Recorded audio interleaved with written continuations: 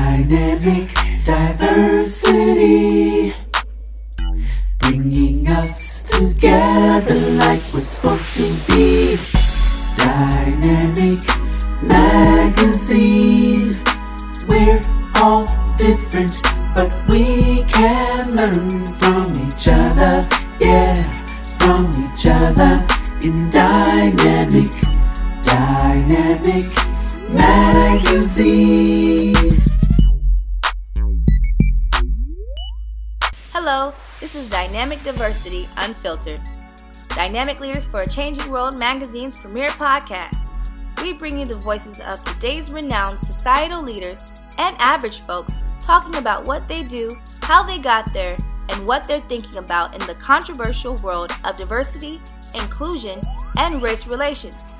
In this episode, well, the motivation is, and always has been, is to find out how someone can hate me when they don't even know me.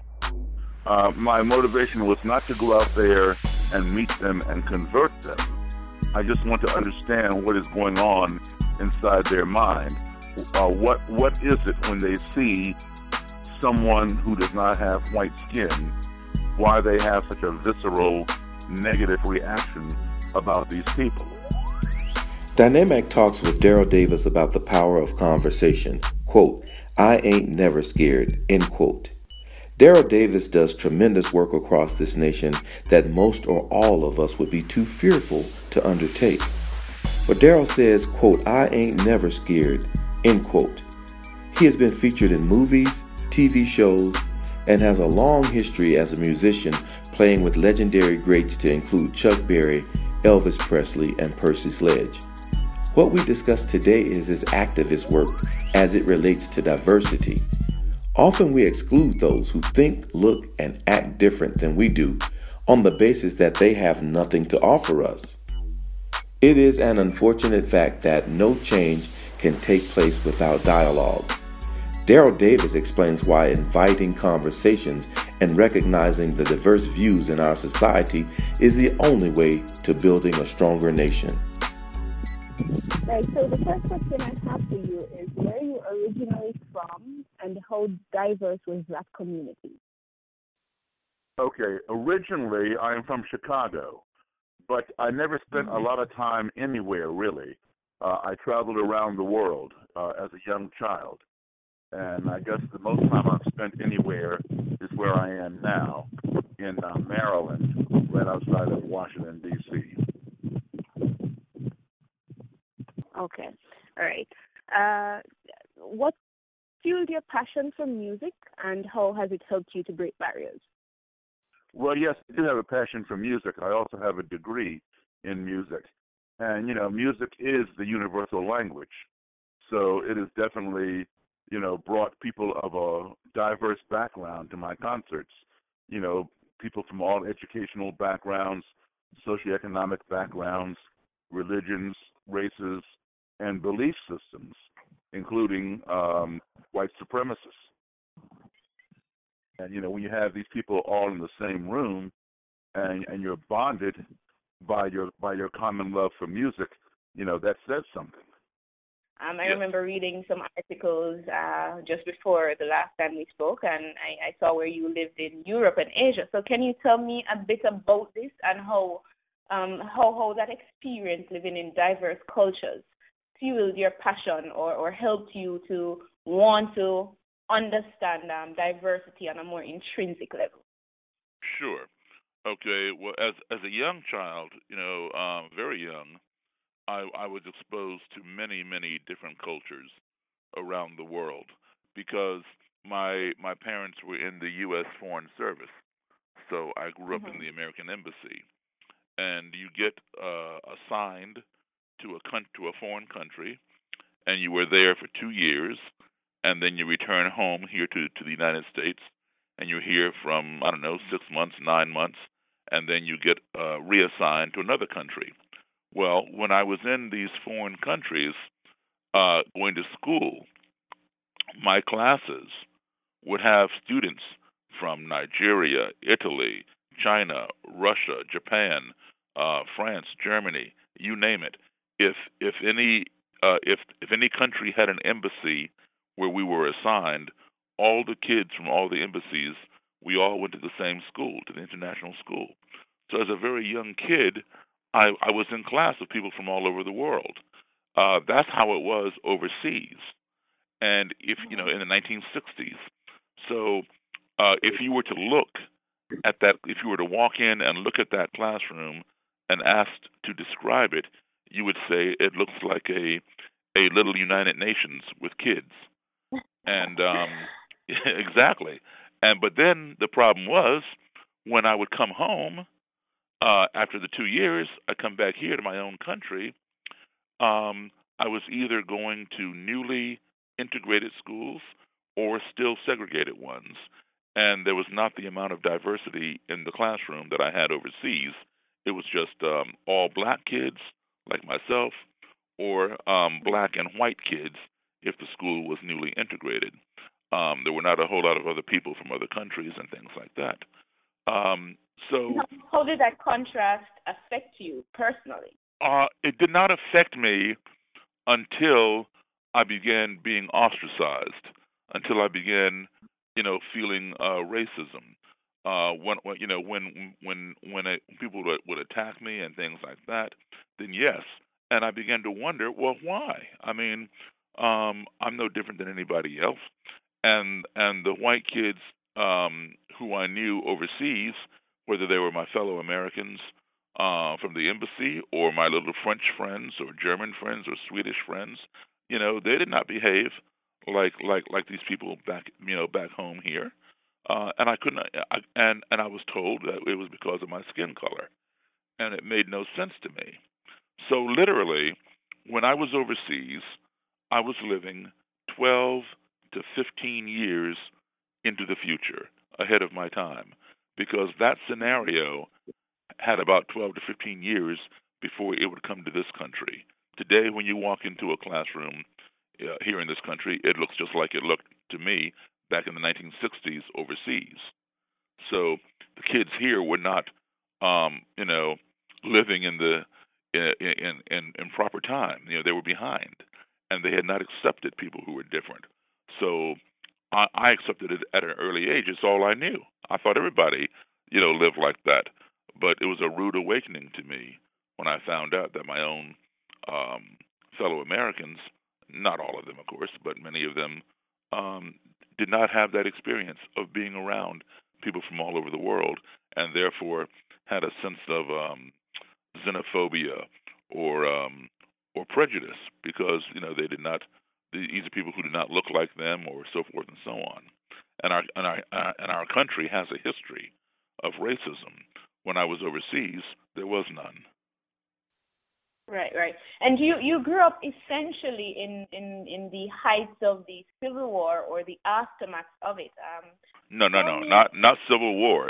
The Civil War ended in 1865. So you mean the Civil Rights Movement? Civil Rights Movement. Yes. Yeah. My apologies for that. You grew up essentially at that time. So yes. Tell me how did it traveling so much and seeing a different context within whatever community you were immersed in as an expatriate, essentially living elsewhere, and then coming home to see this fight going on for simple rights that you might not see others fighting for overseas. I wasn't an expatriate at all. We were simply on assignment. That's all. The job took us overseas. Right. So, but how did seeing the difference between what you enjoyed overseas and what you had to see others fighting for at home so sometimes so violently, how did that influence or impact you any at all? It impacted me to try to find out how someone could judge me when they didn't know me. They'd never seen me before. They'd never talked to me. They had never done any research on me, so they knew nothing about me.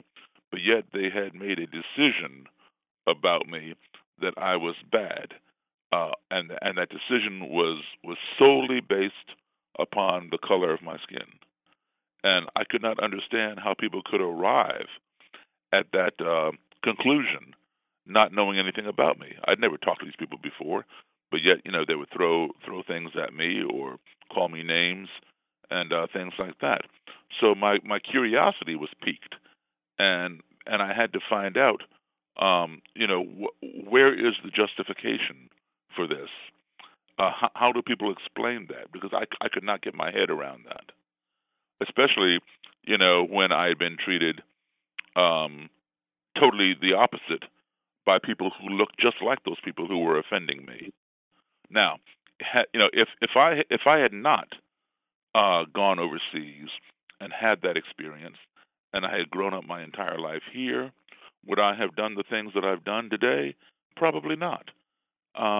If I had gone overseas and I had been abused by white people over there, then I won't say I would be accustomed to it, but I would say that I would expect it, when I get back here, because I would be basing it upon, okay, well, those people look like this, and so that so the white people over there who abuse me, and I see white people over here, they'll probably abuse me too. It's like somebody who is afraid of dogs. If you're a child and you get bitten by a dog overseas, when you come home, you're still going to be a little bit leery of dogs. But Right. because I was treated very well by some people, and then I come back home and there's some people who look like the people who treated me very well who are now abusing me, I couldn't understand that. I was too young to understand that. So I had to find out the reason behind it, which is what I've been doing for the last 48 years.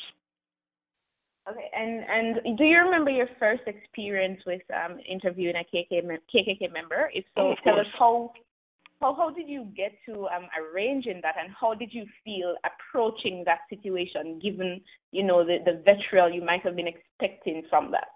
Well, I was never afraid of people. They invoke and provoke fear in a lot of people. They evoke it with their robes and hoods and their rhetoric and all that kind of stuff. But that kind of stuff, never frightened me. And certainly, I'm an adult. If somebody physically attacks me, I will defend myself, and I'm very capable of that. So I realized when these meetings were set up that there was potential, for violence, for confrontation. Fortunately, that did not happen very often. It happened, a few times, where I had to become physically violent with somebody. But fortunately, that was not, always the case. But I was prepared for that because you're dealing with somebody who hates, somebody who thinks that you're less than human, and it's like a cockroach, running around under your foot. You step on it, to get rid of it, and that's how they feel about black people or Jewish people or Asian people or homosexuals or whatever. So you know their attitude coming in, and hopefully they won't act upon that attitude. They will sit down and be compliant and explain to you why they have this attitude. So what I was armed with was my knowledge. I studied a great deal on the ideology of white supremacy and supremacy in general, even black supremacy, because the principles are basically the same. Supremacy is supremacy, regardless of where it comes from. And so, even if they did not like me, to some degree, they had to respect me because I had knowledge. I had as much knowledge, if not more, than they did on their own topic, on their own organization. And when they recognized that, they became very curious about me. Like, how does this guy know all this? So there was a degree of respect there. And then some people, of course, they just don't care, and they will attack you anyway. And your very first experience, tell us about that. You mean interviewing a Klansman or meeting one in general? No, interviewing a Klansman. Okay, my very first experience. He did not know. He was the state leader, so that would be it's called a Grand Dragon. A Grand Dragon means state leader. Imperial Wizard means national leader. So when I first met him, he was a Grand Dragon, and later he would become an Imperial Wizard, and then later he would quit the clan and give me his robe and hood and apologize for being in it. But the first time I met with him, I had my secretary call him and ask him would he consent to sitting down and having an interview with me, with her boss, who is writing a book on the Klan. And I told my secretary, do not tell this man that I'm black. If he asks, don't lie to him, but don't give him reason to ask. I'd already been told that he was dangerous and he could do me, fatal harm, and I really should not fool with him. But I wanted to talk to him, so I figured I would have her call him and see if he would talk. And I figured if he agreed, well then he would see that I'm black, when he met me. And so she called him and he agreed. And he didn't ask what color I was.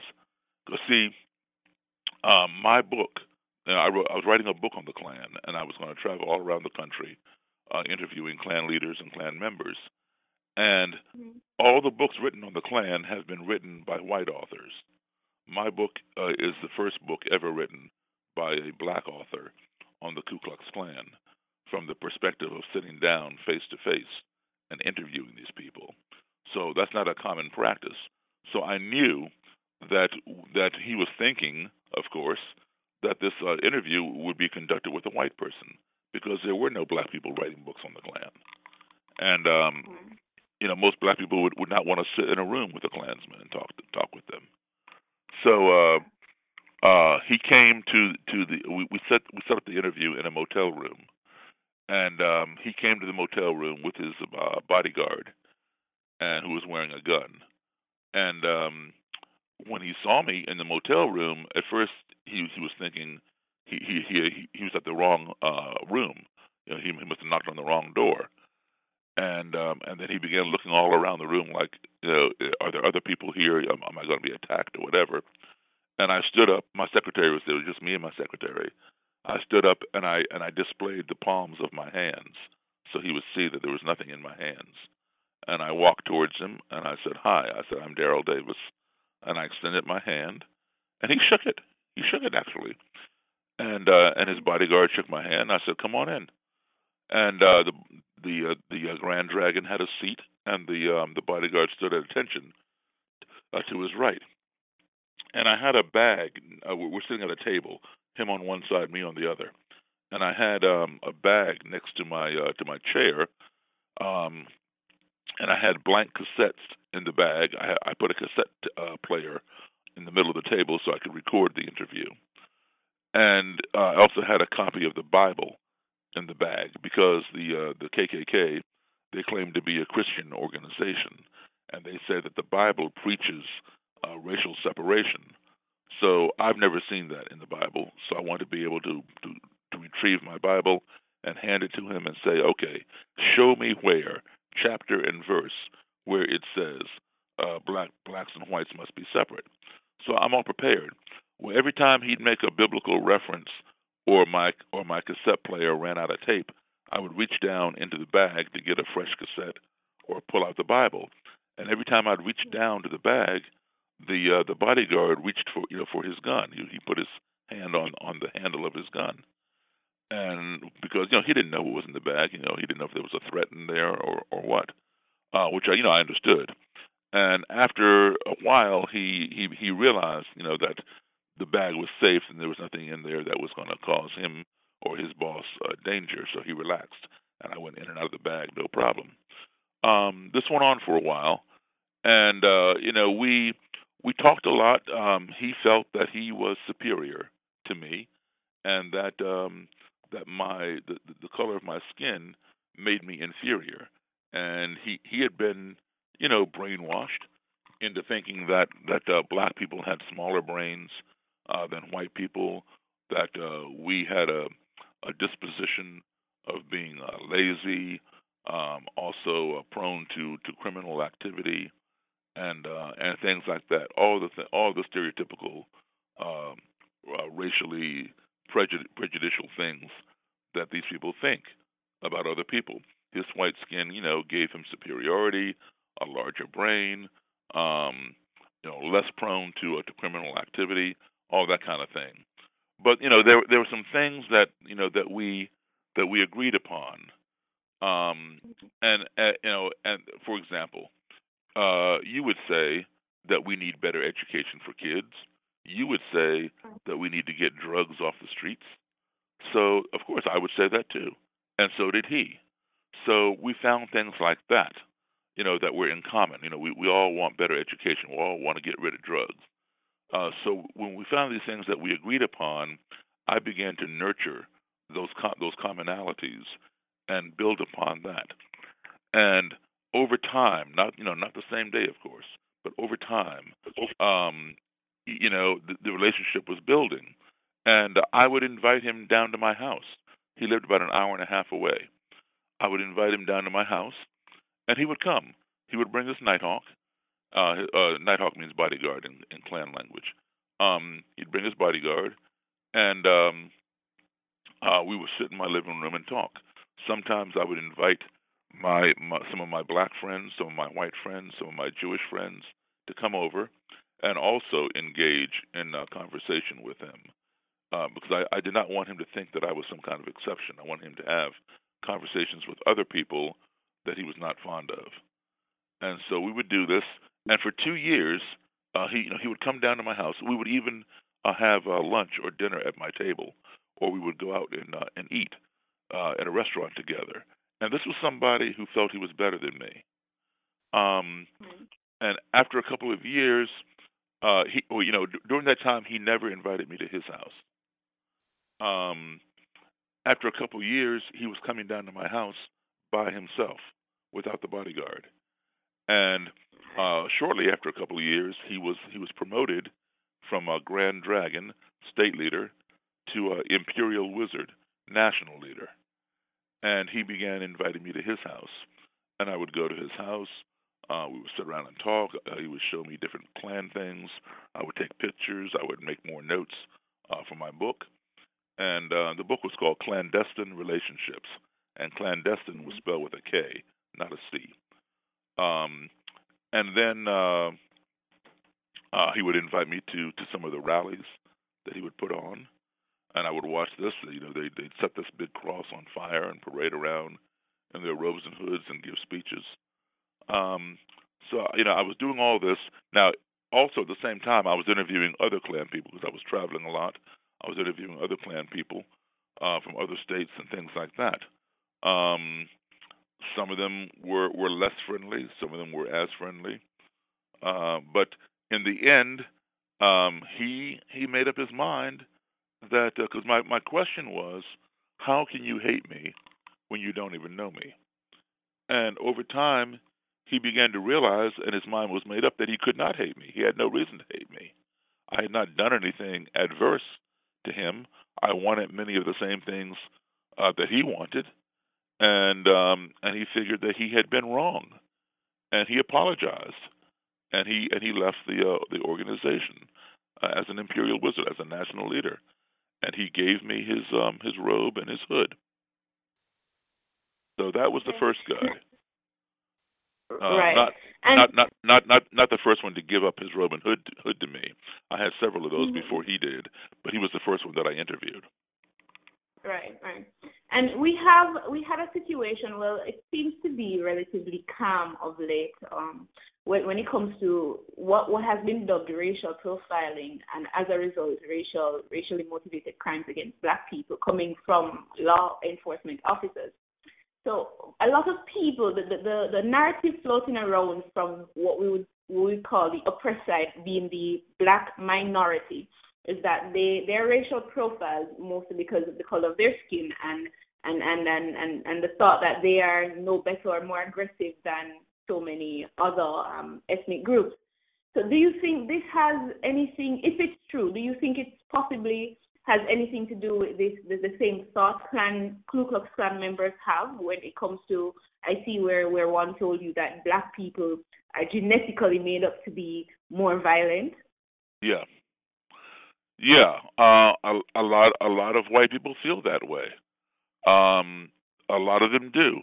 and it's a lot of it comes from the media, okay? Because when you see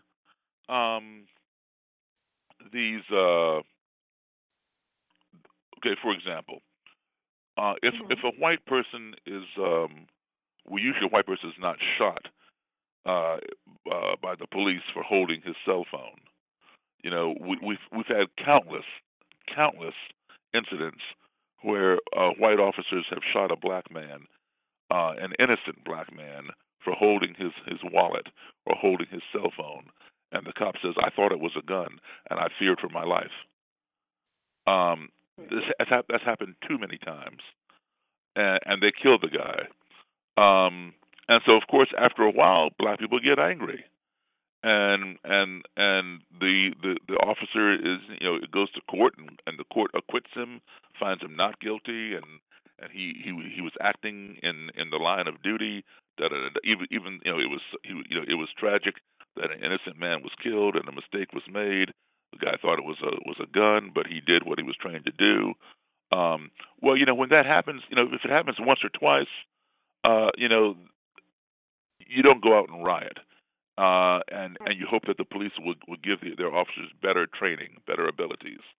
But when it happens time and time and time again, and the cops are not being prosecuted, and then it never happens with white people. You don't hear about white people getting shot for holding their cell phone or their wallet. Yes, white people do get shot, but it's usually when they have a gun and they're waving their gun around, and then some cop shoots them because he truly fears for his life.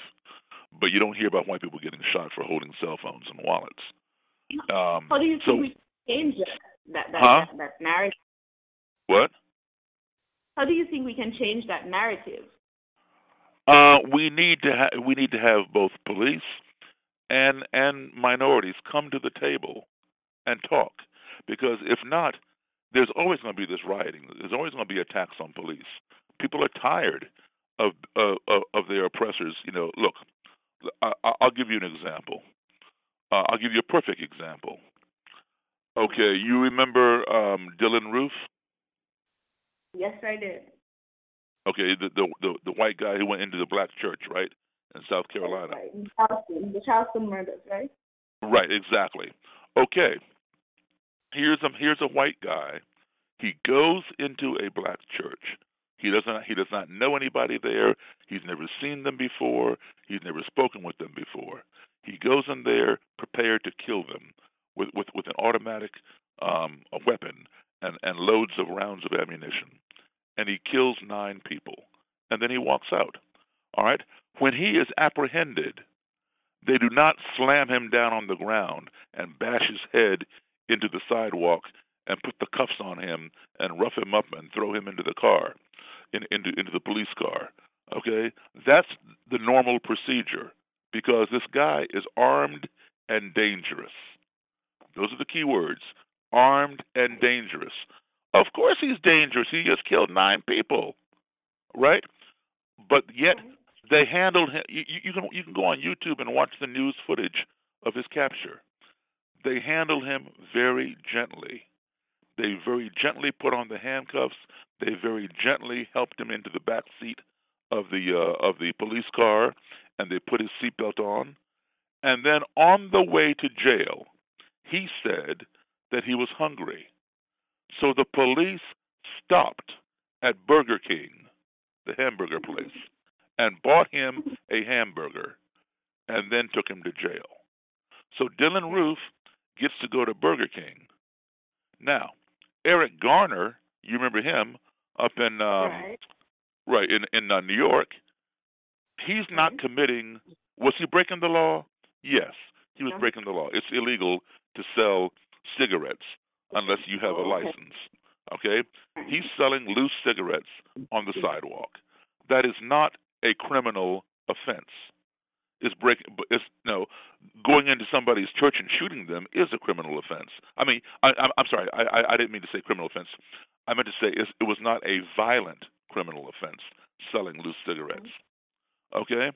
So you got about 5 or 6 cops jump on him, body slam him to the ground, bash his head into the sidewalk, put their knee on his neck and choke him. And he says, I cannot breathe, I cannot breathe, I can't breathe. And they choke him till he dies, right there on camera. Now, you look at that, Eric Garner goes to his grave. Dylan Roof goes to Burger King. So there's the contrast. How much longer do we have to take this? This is why.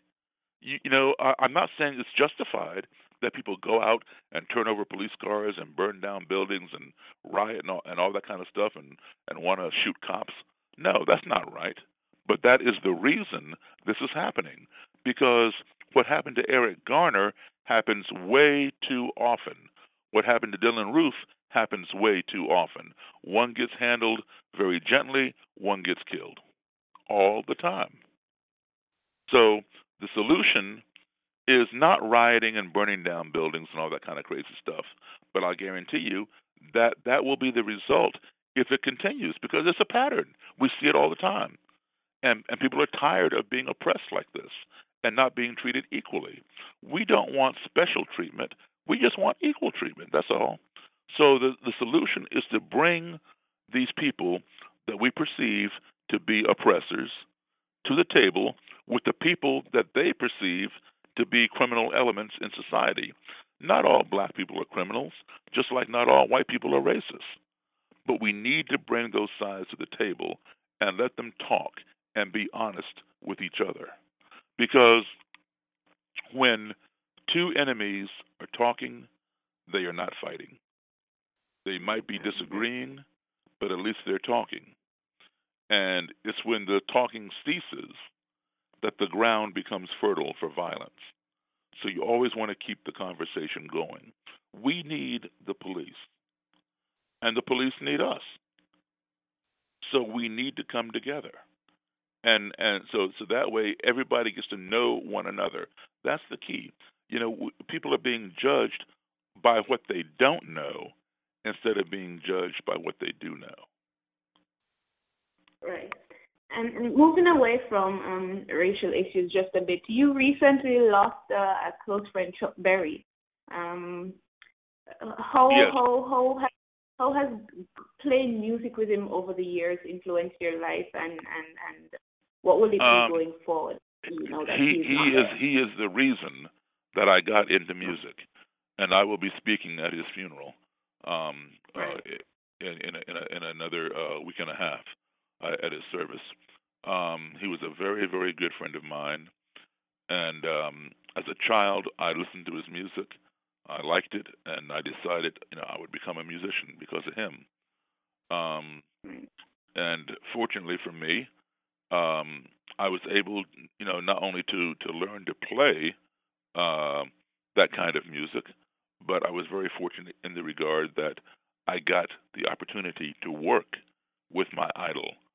And I worked with him for 32 years, and on and off. And even more than that. A person. Pardon me? What was he like as a person? He was a wonderful, wonderful man to me. A lot of people have, some negative stories about him and all that kind of thing. I have a lot of positive stories about him. Chuck Berry was a genius. And I don't say that because he's dead or I'm trying to flatter somebody. No, he truly was a genius. And any genius is going to have some bit of being eccentric. So the average normal person oftentimes does not understand that, and they sometimes construe eccentricity with being arrogant or unsociable or things like that. You have to understand, geniuses think a little different than the average person. Now, why do I say he's a genius? Well, because he is. Many musicians can say, I can write a song, and many of them can write songs, and many of them have written good songs and have sold millions of records. But very few musicians can say that they invented a genre of music. Chuck Berry invented rock and roll. There would be no rock and roll without Chuck Berry. There wouldn't be an Elvis Presley. the Beatles, the Rolling Stones, Led Zeppelin, Elton John, all these people who are rock performers, they all were influenced by Chuck Berry. He created that genre, just like we would not have classical music as we know it without Beethoven. Beethoven was a genius. All right. Um, no matter what kind of car you drive, I don't know what kind of car you have, but I can, and it doesn't matter.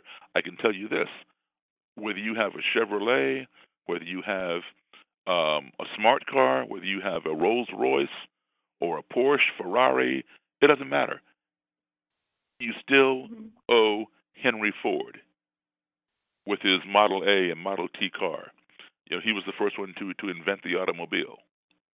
And yes, they were primitive back then, but everything evolved from that. So just like every car evolved from Henry Ford's first Ford automobiles, every bit of rock music, whether it was hard rock, punk rock, acid rock, whatever, psychedelic rock, it all evolved out of the rock and roll that Chuck Berry created. And like I said, people listen. One time I played with him at Bill Clinton, President Bill Clinton's inauguration, and Bill Clinton had all his favorite people performing at his inaugural ball: Michael Jackson, Barbra Streisand, Willie Nelson, Michael McDonald, Dionne Warwick, on and on and on. All these famous superstars. When Chuck and I came into the green room before performing, they all were in there, and we went to our table, and I was sitting at his table with him. All of these people got up from their table and came over to his table to say hello to him. Streisand, Michael McDonald, Judy Collins, Dionne Warwick, all these people came over to his table to pay their respects to him while I was sitting there. That is a genius. Right. Because no matter how great they were, and they are great, they did not invent any genre of music. Right. And what is the lesson to be taken away from the ability to, going back to racial issues a bit, but the ability to sit at a table and have conversations with members of Ku Klux, one of the most radical groups in the U.S., and have them convert their way of thinking to something more inclusive, more accepting? What is the lesson to be taken away from this? Okay, let me answer that question in 1 second. Let me just add one more thing about Chuck Berry. I'm sorry, what? No, I'm saying go ahead. Okay. Back in the day in this country, music halls, concert venues, if they allowed black people to come in at all, they were segregated. There were ropes going around the seating sections that had signs hanging from the ropes, and the signs would say "seating for white patrons only," and the other seating section would have a sign that said "colored seating only."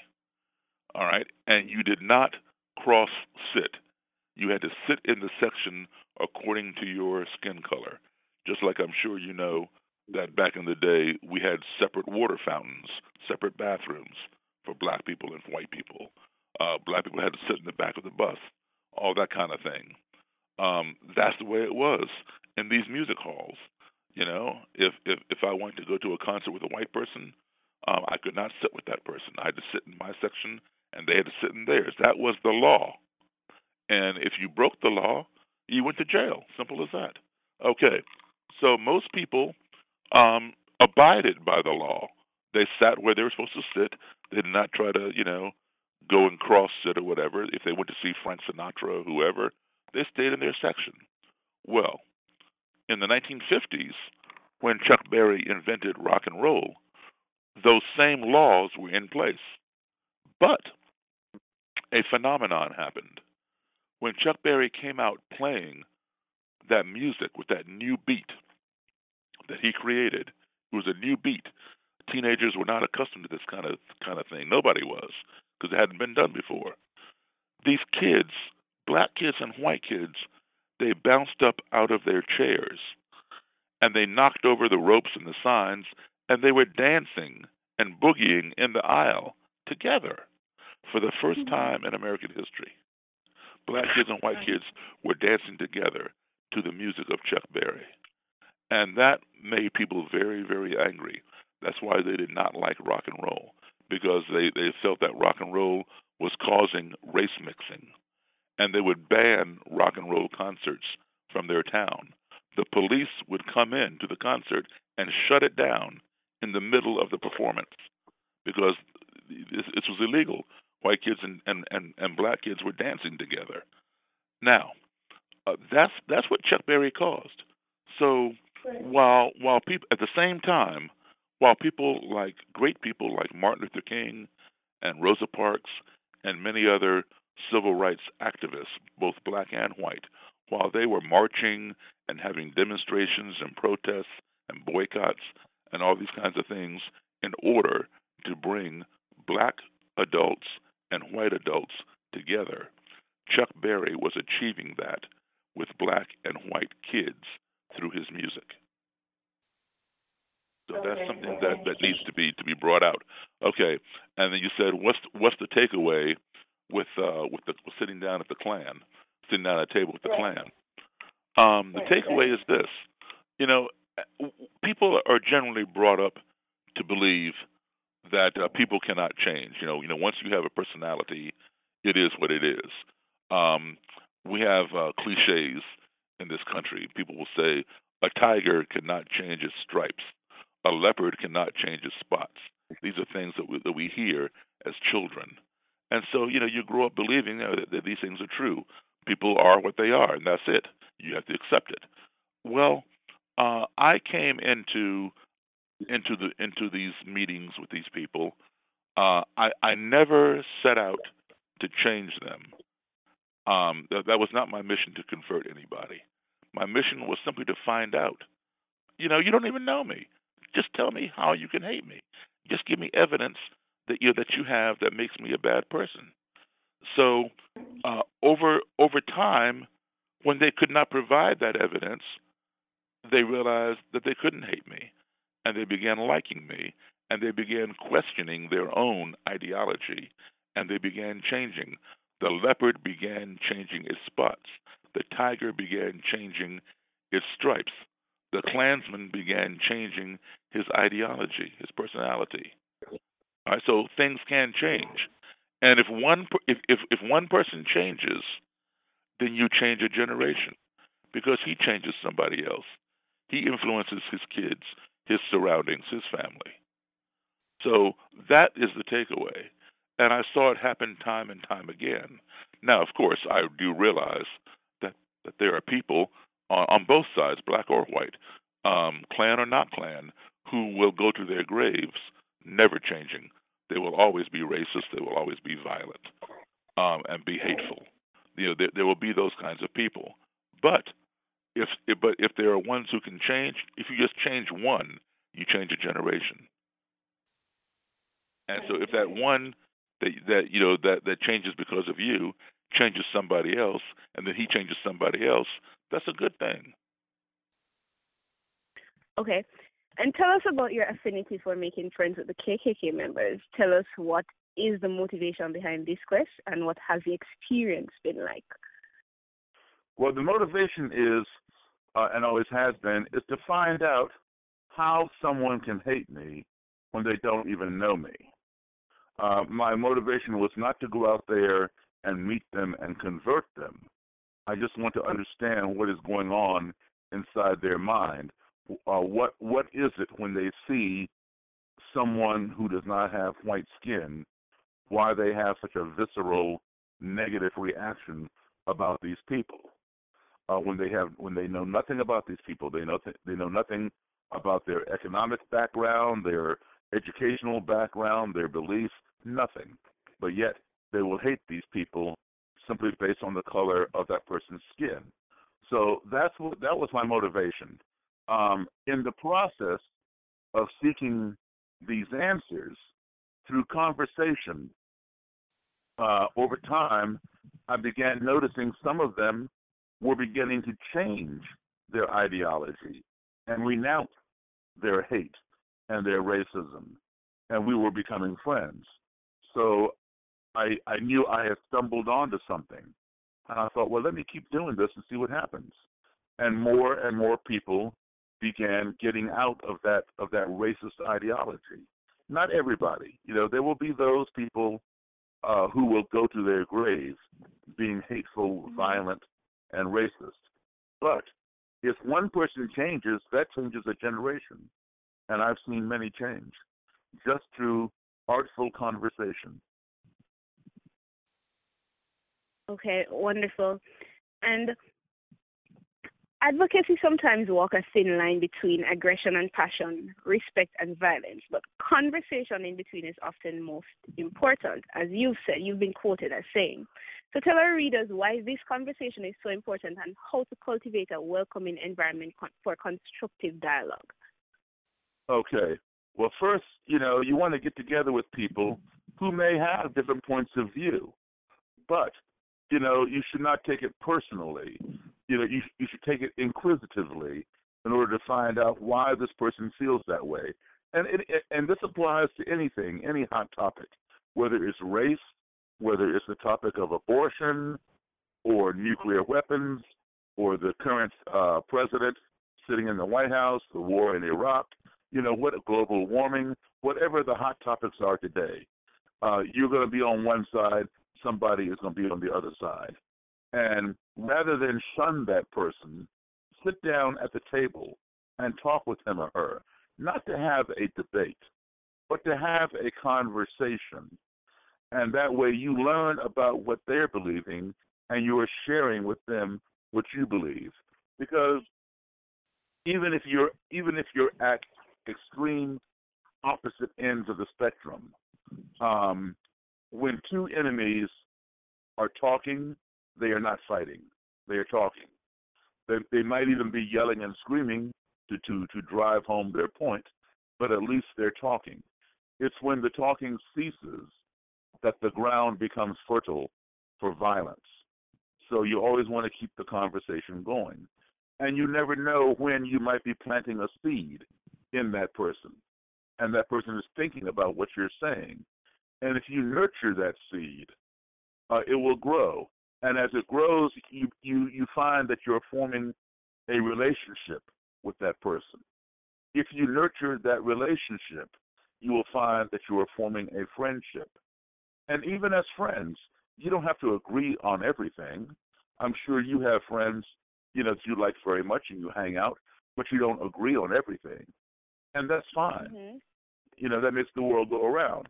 But I will guarantee you, if you sit down with your worst enemy for 5 minutes, you will find that you have something in common. And if you spend 10 minutes with that person, you will find you have even more in common. The best way for a society to be defeated is by dividing and conquering, to divide and conquer. That's the best way to defeat your enemy. And this country right here, the United States, is doing a very good job of that on its own. We don't need other people to divide and conquer us. We are dividing ourselves so other people can conquer us. Because we're not having these conversations with people. Right. And it's quite unfortunate that decades after the civil war for racial equality, race is still affected so many issues today. So what I want to know is what advice you give to those who find themselves at a disadvantage because of the color of their skin or ethnic group? Well, I would say don't look at themselves. Do not look at themselves as being at a disadvantage because of the color of their skin. Look at it as the other person who is discriminating against them. That person is at the disadvantage because they are not taking advantage of the fruit that the other person has to offer, the one with the different colored skin. We all have something to offer. I can learn things from you. You can learn things from me. But if I shun you because of the color of your skin or where you're from or your religion or what color your hair is or whatever it is that I dislike about you, then I'm not putting you at a disadvantage. I am disadvantaging myself. because I am not becoming a more well-rounded person. And our society is becoming more and more diverse. So I think it's time for us to change our manner of thinking. Yes, we, for the longest time, for centuries, we've thought, okay, yes, we are being discriminated against. That's a fact. But let's not consider ourselves disadvantaged. Yes, we have been discriminated against, but we are not disadvantaged. The person who is doing the discriminating is the one who is disadvantaged because they are not taking advantage of what they can learn from us. Okay. We can learn and on our tell own. our readers, right. Tell our readers about the Washington Ethical Society Bridge Builder Award you received, among others. Yes, I received 2 awards. I received a lot of awards, but the one in particular you're talking about, I received 2 from the Ethical Society. I received 1 from the local Washington, D.C. Ethical Society, which was the Bridge Builder Award, and then I received 1 from the National American Ethical Society, which is a national award. It's called the Elliott Black Award, a very prestigious award. I received those because of my my work, in race relations, of sitting down and having ethical conversations with people who are on the extreme, who hate, who are racially hateful and violent, and having successful conversations to the point of where some, ended up converting themselves and renouncing their own organizations and leaving those organizations. Okay, wonderful. And what was it like being mentored by Pinto Perkins and Johnny Johnson? Those were 2 of the greatest American blues and boogie-woogie piano players. And I am very, very fortunate to have known those people. They were my idols when I began listening to music. And fortunately, they both were still alive and still playing. And my dream was, of course, at the time I couldn't play. I would hear them on these records, and I liked that music. And when I decided I wanted to play, I would try to play like that. And then my dream was to see them perform in concert. So I achieved that dream. I went to concerts and I saw them. And then my dream became even bigger. I wanted to meet them. And I did meet them, and then my dream became bigger, like, hey, I want to be their friend. I want to learn from them directly. So they both were very kind gentlemen, and they would spend time with me at my home whenever they were in town. One lived in Chicago. The other one lived in St. Louis. But when they had concerts in Washington, D.C., they would come to my house, and they would stay in my house, and I would learn directly from them. They both are deceased now. But I'm very fortunate that I got training from these people who created that style of music directly. I got it right from them, not from some second or third generation person who learned from somebody who learned from them. Wonderful. And you touched on this earlier, but I just want to go back on it a bit. Your quotas are saying, while you're actively learning about others, you're passively teaching them about yourself. Always be honest. Why is this in particular so important? This is extremely important. While you're actively learning about someone else, you are passively teaching them about yourself. Because, when you're talking with somebody and you're trying to glean information from them, you don't realize it. That, you're interviewing them or whatever, but at the same time, they are observing you. And they are making an assessment, a silent mental assessment of you, as to whether they can trust you, whether what you're saying is true, whether they like you or don't like you, whether they agree with you, etc.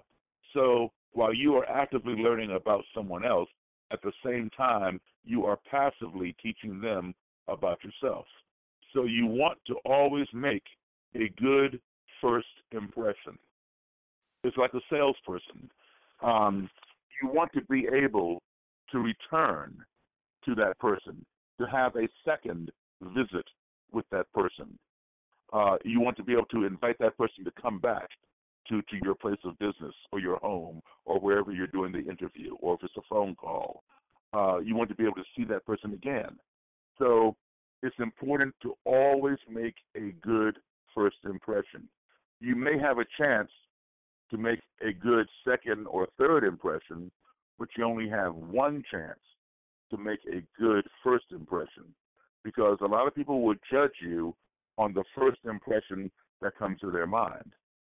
And if you screw up the first time, chances are you will not get a second visit, a second opportunity.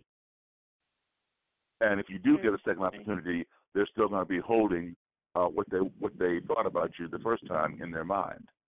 So always be honest, always be straightforward, and like I said, because while you think you're learning something about them, at the same time they are assessing you, and so you are under observation. Okay. And tell us a bit about your new documentary, Accidental Courtesy, Race in America. Okay. Well, I wrote a book that was published back in 1997-98 called Clandestine Relationships. And clandestine is spelled with a K, not a C, like the regular word. And it was my encounters and experiences in meeting members of the Ku Klux Klan all over the country. Here where I live in Maryland, up north, down south, the Midwest, and the West. I interviewed a lot of these people and wrote about it in my book, The Good, the Bad, the Ugly. The book became very popular. I would get a lot of interviews and TV shows, radio interviews, etc. I would often get requests to do for people who are in the film business to make a documentary, make a film about my work. And because they either read the book or they read a review of it or they saw me on TV, heard me on the radio, saw me in a magazine, newspaper, whatever. And I would get all these emails. It's been going on for years. So finally, about almost 3 years ago, maybe 2.5 years ago, somebody had emailed me and wanted to do a documentary as usual. I was impressed. There have been some, that I've been impressed with, their proposals. Others were, film students, still learning in film school or something, which, nothing wrong with that. But I was waiting for something, that I thought would be, more professional. And so I got an offer, and I looked it over. It sounded good.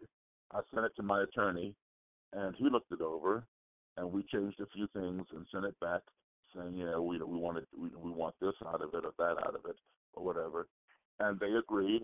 And so once all the terms were set, I agreed to let them film me, and we went around the country interviewing members of the Ku Klux Klan and some neo-Nazis and some other people, who work in that type of arena.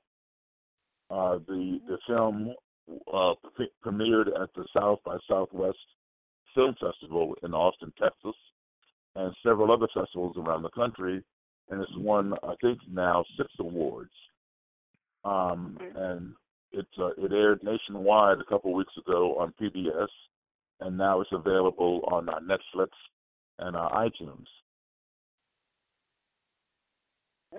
Okay, wonderful. And what message do you hope your music and advocacy will leave behind? Well, I hope that it will inspire people to do some of these things. We spend a lot of time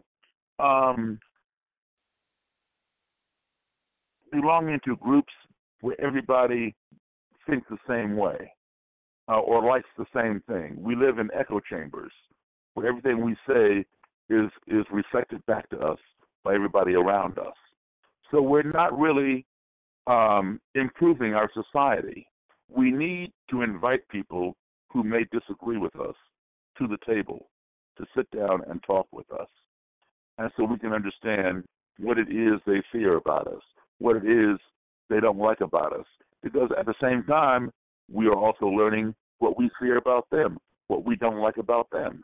And it may turn out that we had misperceived what they're putting out. You don't really know somebody until you sit down and talk with them and have a conversation. Yes, I mean, there are going to be people who will never agree. I mean, we know that. But there are going to be people who can agree if given the chance. And what I see so much of today is how we communicate. We don't communicate. What we do is this. This person will go on CNN and talk about that person over there and bash that person. So that person over there will then go on Fox News and talk about this person over here who bashed him. And then they both will appear on some panel on MSNBC, and they will talk at each other. So either people are talking about each other or they're talking at each other. Nobody is sitting down and talking with each other, and that's the key. That is what we have lost, the ability to talk with people. We hide on Facebook, we hide on social media, we express our views, we get into fights, but we don't sit down and talk with each other. And that's what I've been doing, and that has been the key to my success in bringing people together. As a musician, I am a band leader. And it's my job while I'm on stage to bring harmony between the voices that are on stage, whether it's a singing voice, the horns, the piano, the bass, the drums, the guitar, what have you. I want them all to blend in harmony because that's what attracts people to my music, or rather to any music.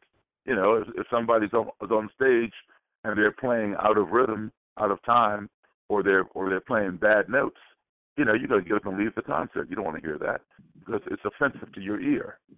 So as a band leader, it's your job to bring everybody together and blend the sounds so they work harmoniously. Well, naturally, when I step off the stage and I'm just, Daryl Davis, citizen in society, I still have that same mentality that I had on stage of creating harmony. So on stage, I create harmony between the voices and instruments. Off stage, I try to create it between the people because I want to be able to go through my society getting along with people, getting along with them and each other. All right.